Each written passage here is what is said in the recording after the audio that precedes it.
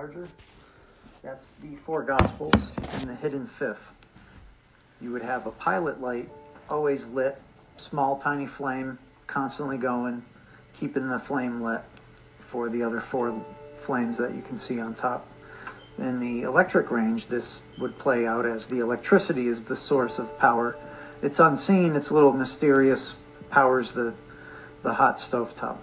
You've got three small, the fourth one is large. The four Gospels, Mark was written first. Matthew and Luke are based on Mark.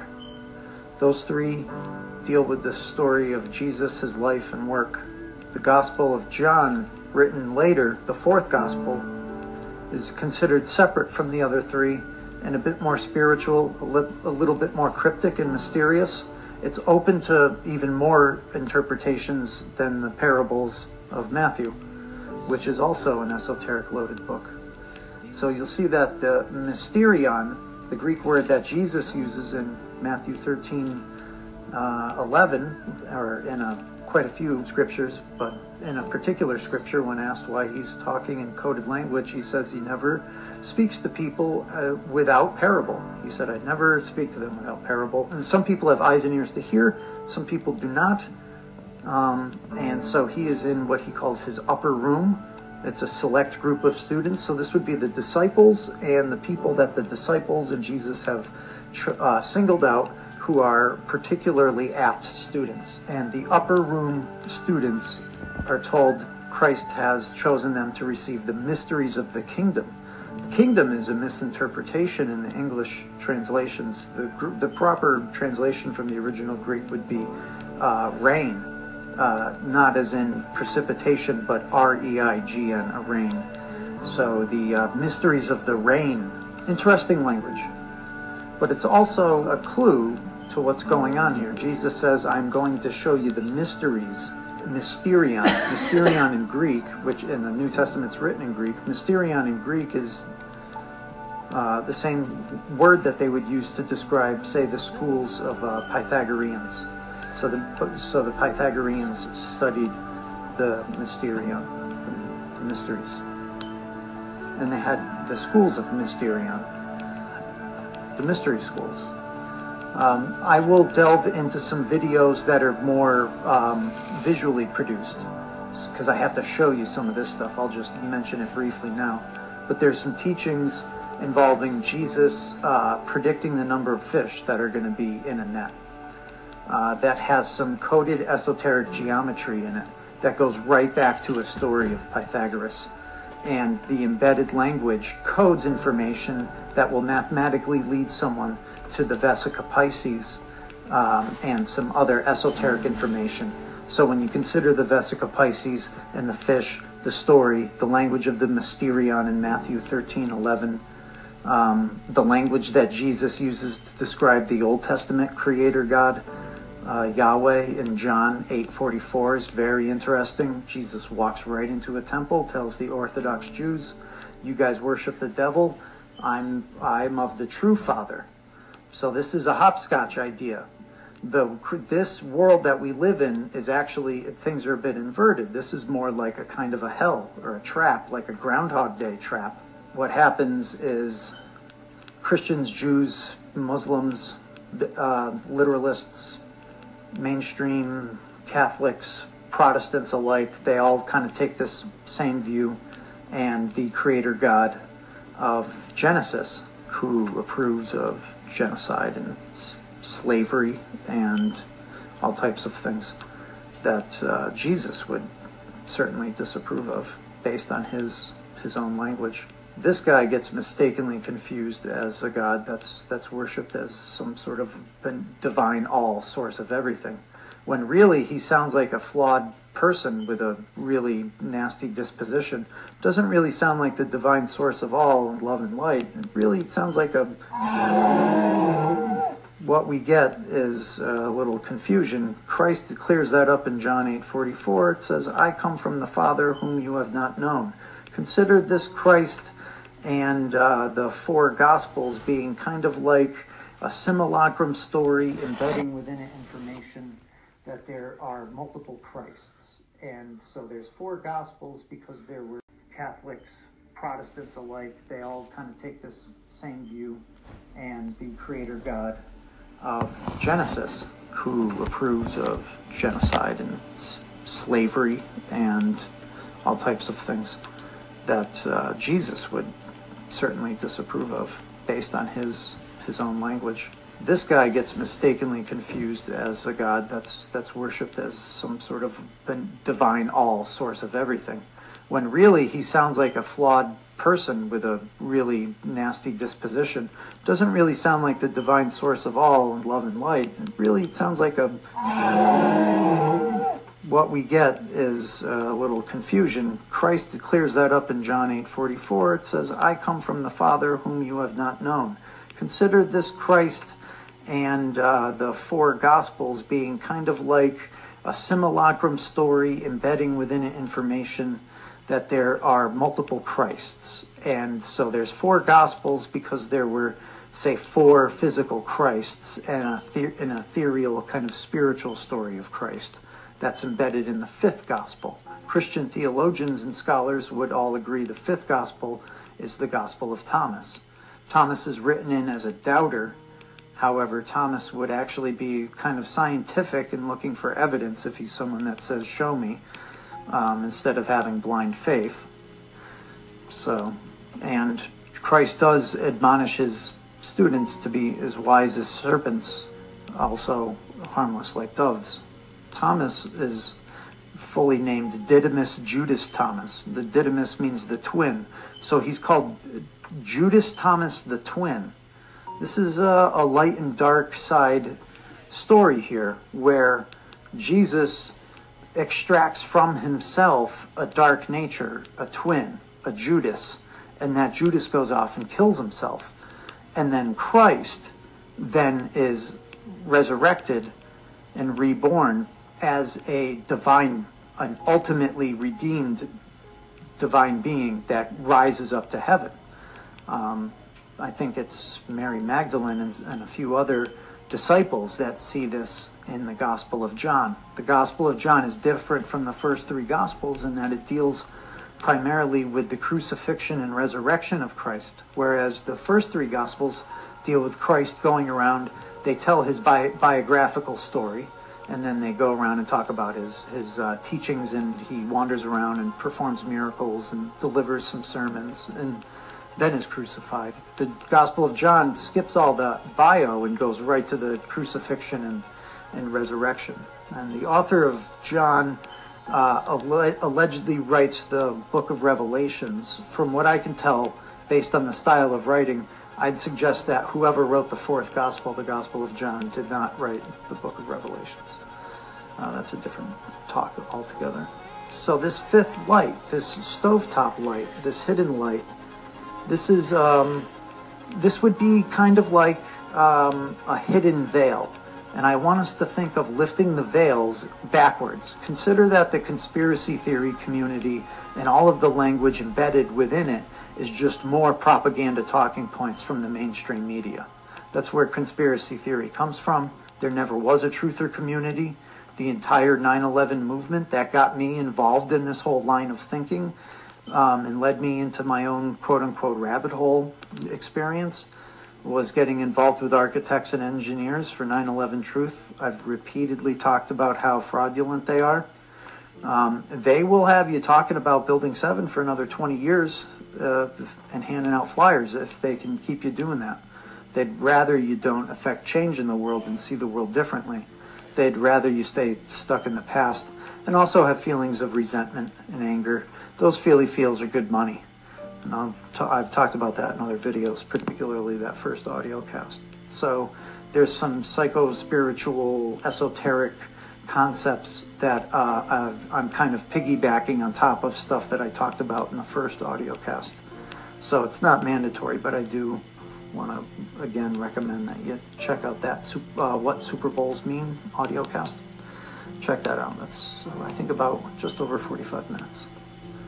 Anyway, yeah, so this idea is that we live in a world that's a bit of an illusion, and there's this spark, this piece from the original source of all that's within us. So Christians have, and Jews, So, although I can't come to a conclusion about the shape of the earth or anything, I do have enough proof to come to the conclusion that we have been lied to. We have been lied to. They have faked images for some reason and broadcast them to us as real. So even though I don't have all the answers and I can't tell you exactly where we are and what this dimension is, what this thing is, I can at least admit that. I can at least admit I don't have all the answers. And because I can admit that I don't have all the answers, then I can keep an open mind and I can continue learning until we get there. And that's all I'm asking you to do.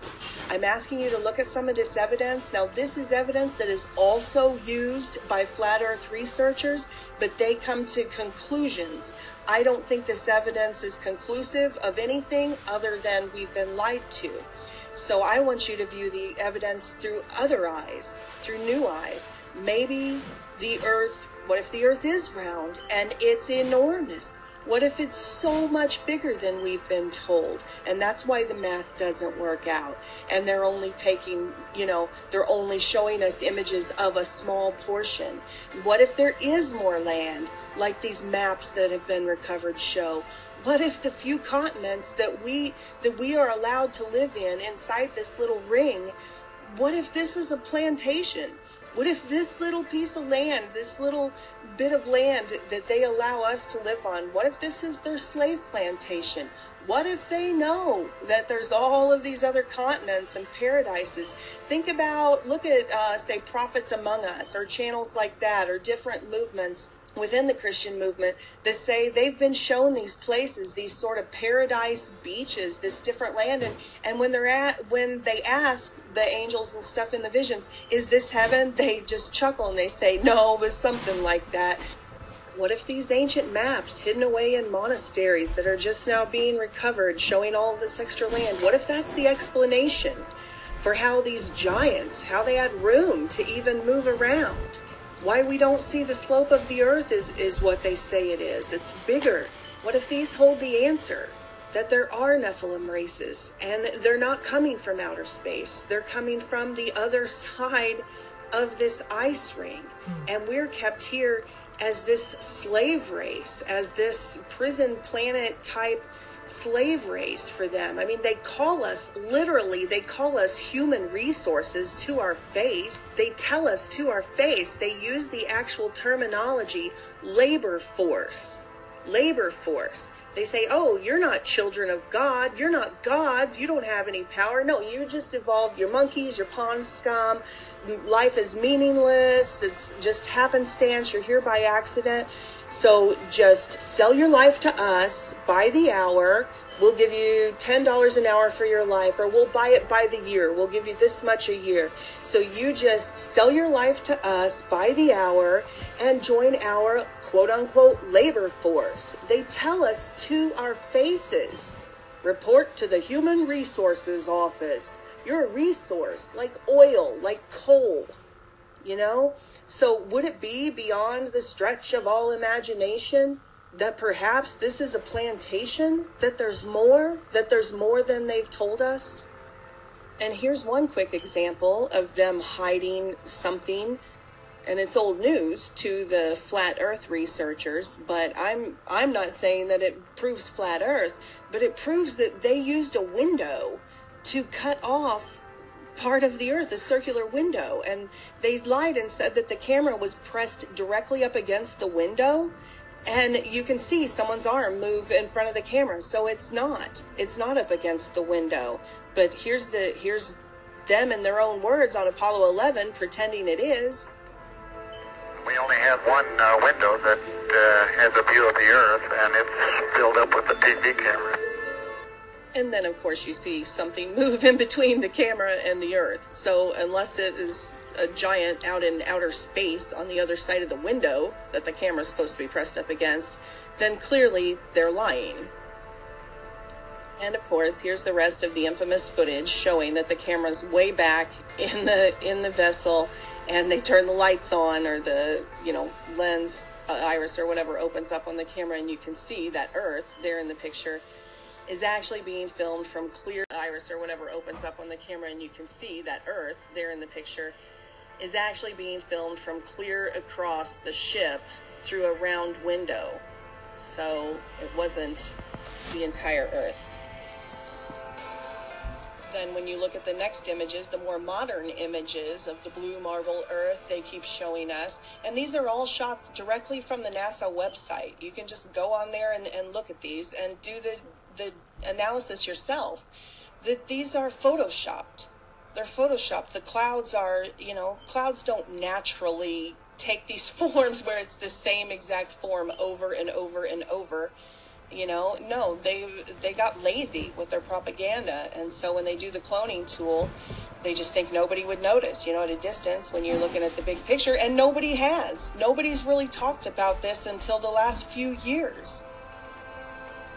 But it's right there. It's right there for everybody to see that they're using a clone tool. This is not a picture of the Earth, because everybody says, oh, well, we've seen pictures of the Earth. You're all crazy. Yeah. Yes, we've seen pictures of the Earth, photoshopped pictures of the Earth.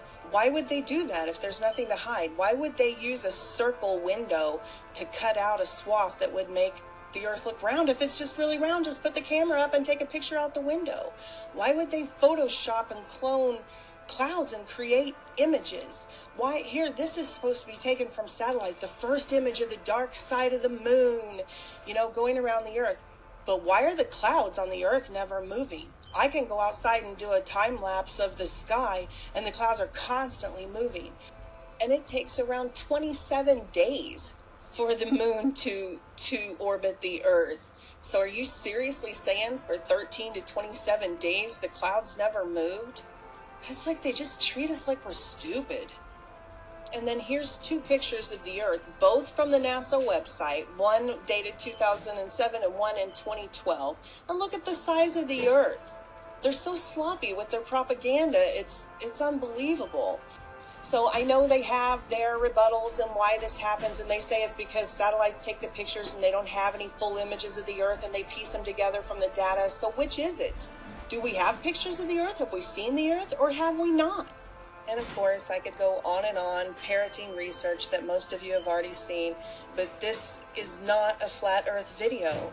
This is a video about the antediluvian age and about being able to see with our own eyes the remnant of it all around us, and yet at the same time being lied to and told by the establishment that we're not seeing what we're seeing with our own eyes, and that every single record left by all of our ancient ancestors on every continent and every culture is mythology. And I know there are still tons of people who are brainwashed and can't break free of the mind control and what they've learned in the re-education camps. But I am not ashamed of the Holy Bible, and I am not ashamed of the gospel of Jesus Christ. It's the truth. The word apocalypse doesn't mean war. It means the curtain being pulled back, to pull back the curtain or pull back the veil. It's the revealing. It means the exact same thing as the revelation. It's the revealing, the removing of the veil, the exposing of the truth, all of the hidden things coming to light. That's what's happening right now. The time is now. The Great Awakening is now. So I understand if you're still in those early phases of the awakening and you're still in the denial and the anger and everything that comes before acceptance. But I just want you to know that I'm extending a hand right now. I'm extending the truth to you right now. Please receive the truth. Receive your red pill. Receive the truth. Receive the Lord Jesus Christ. The truth will set you free.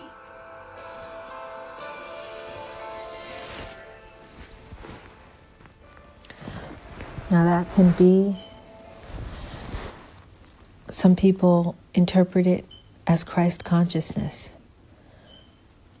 And that is the most important thing. It really, really is. Do we have the proof of the testimony of everything that we see? No, but we know that mathematically letters make sense, phrases make sense. You have to test it in your heart for truth. The litmus test. It's about Christ consciousness. Don't be offended by religion.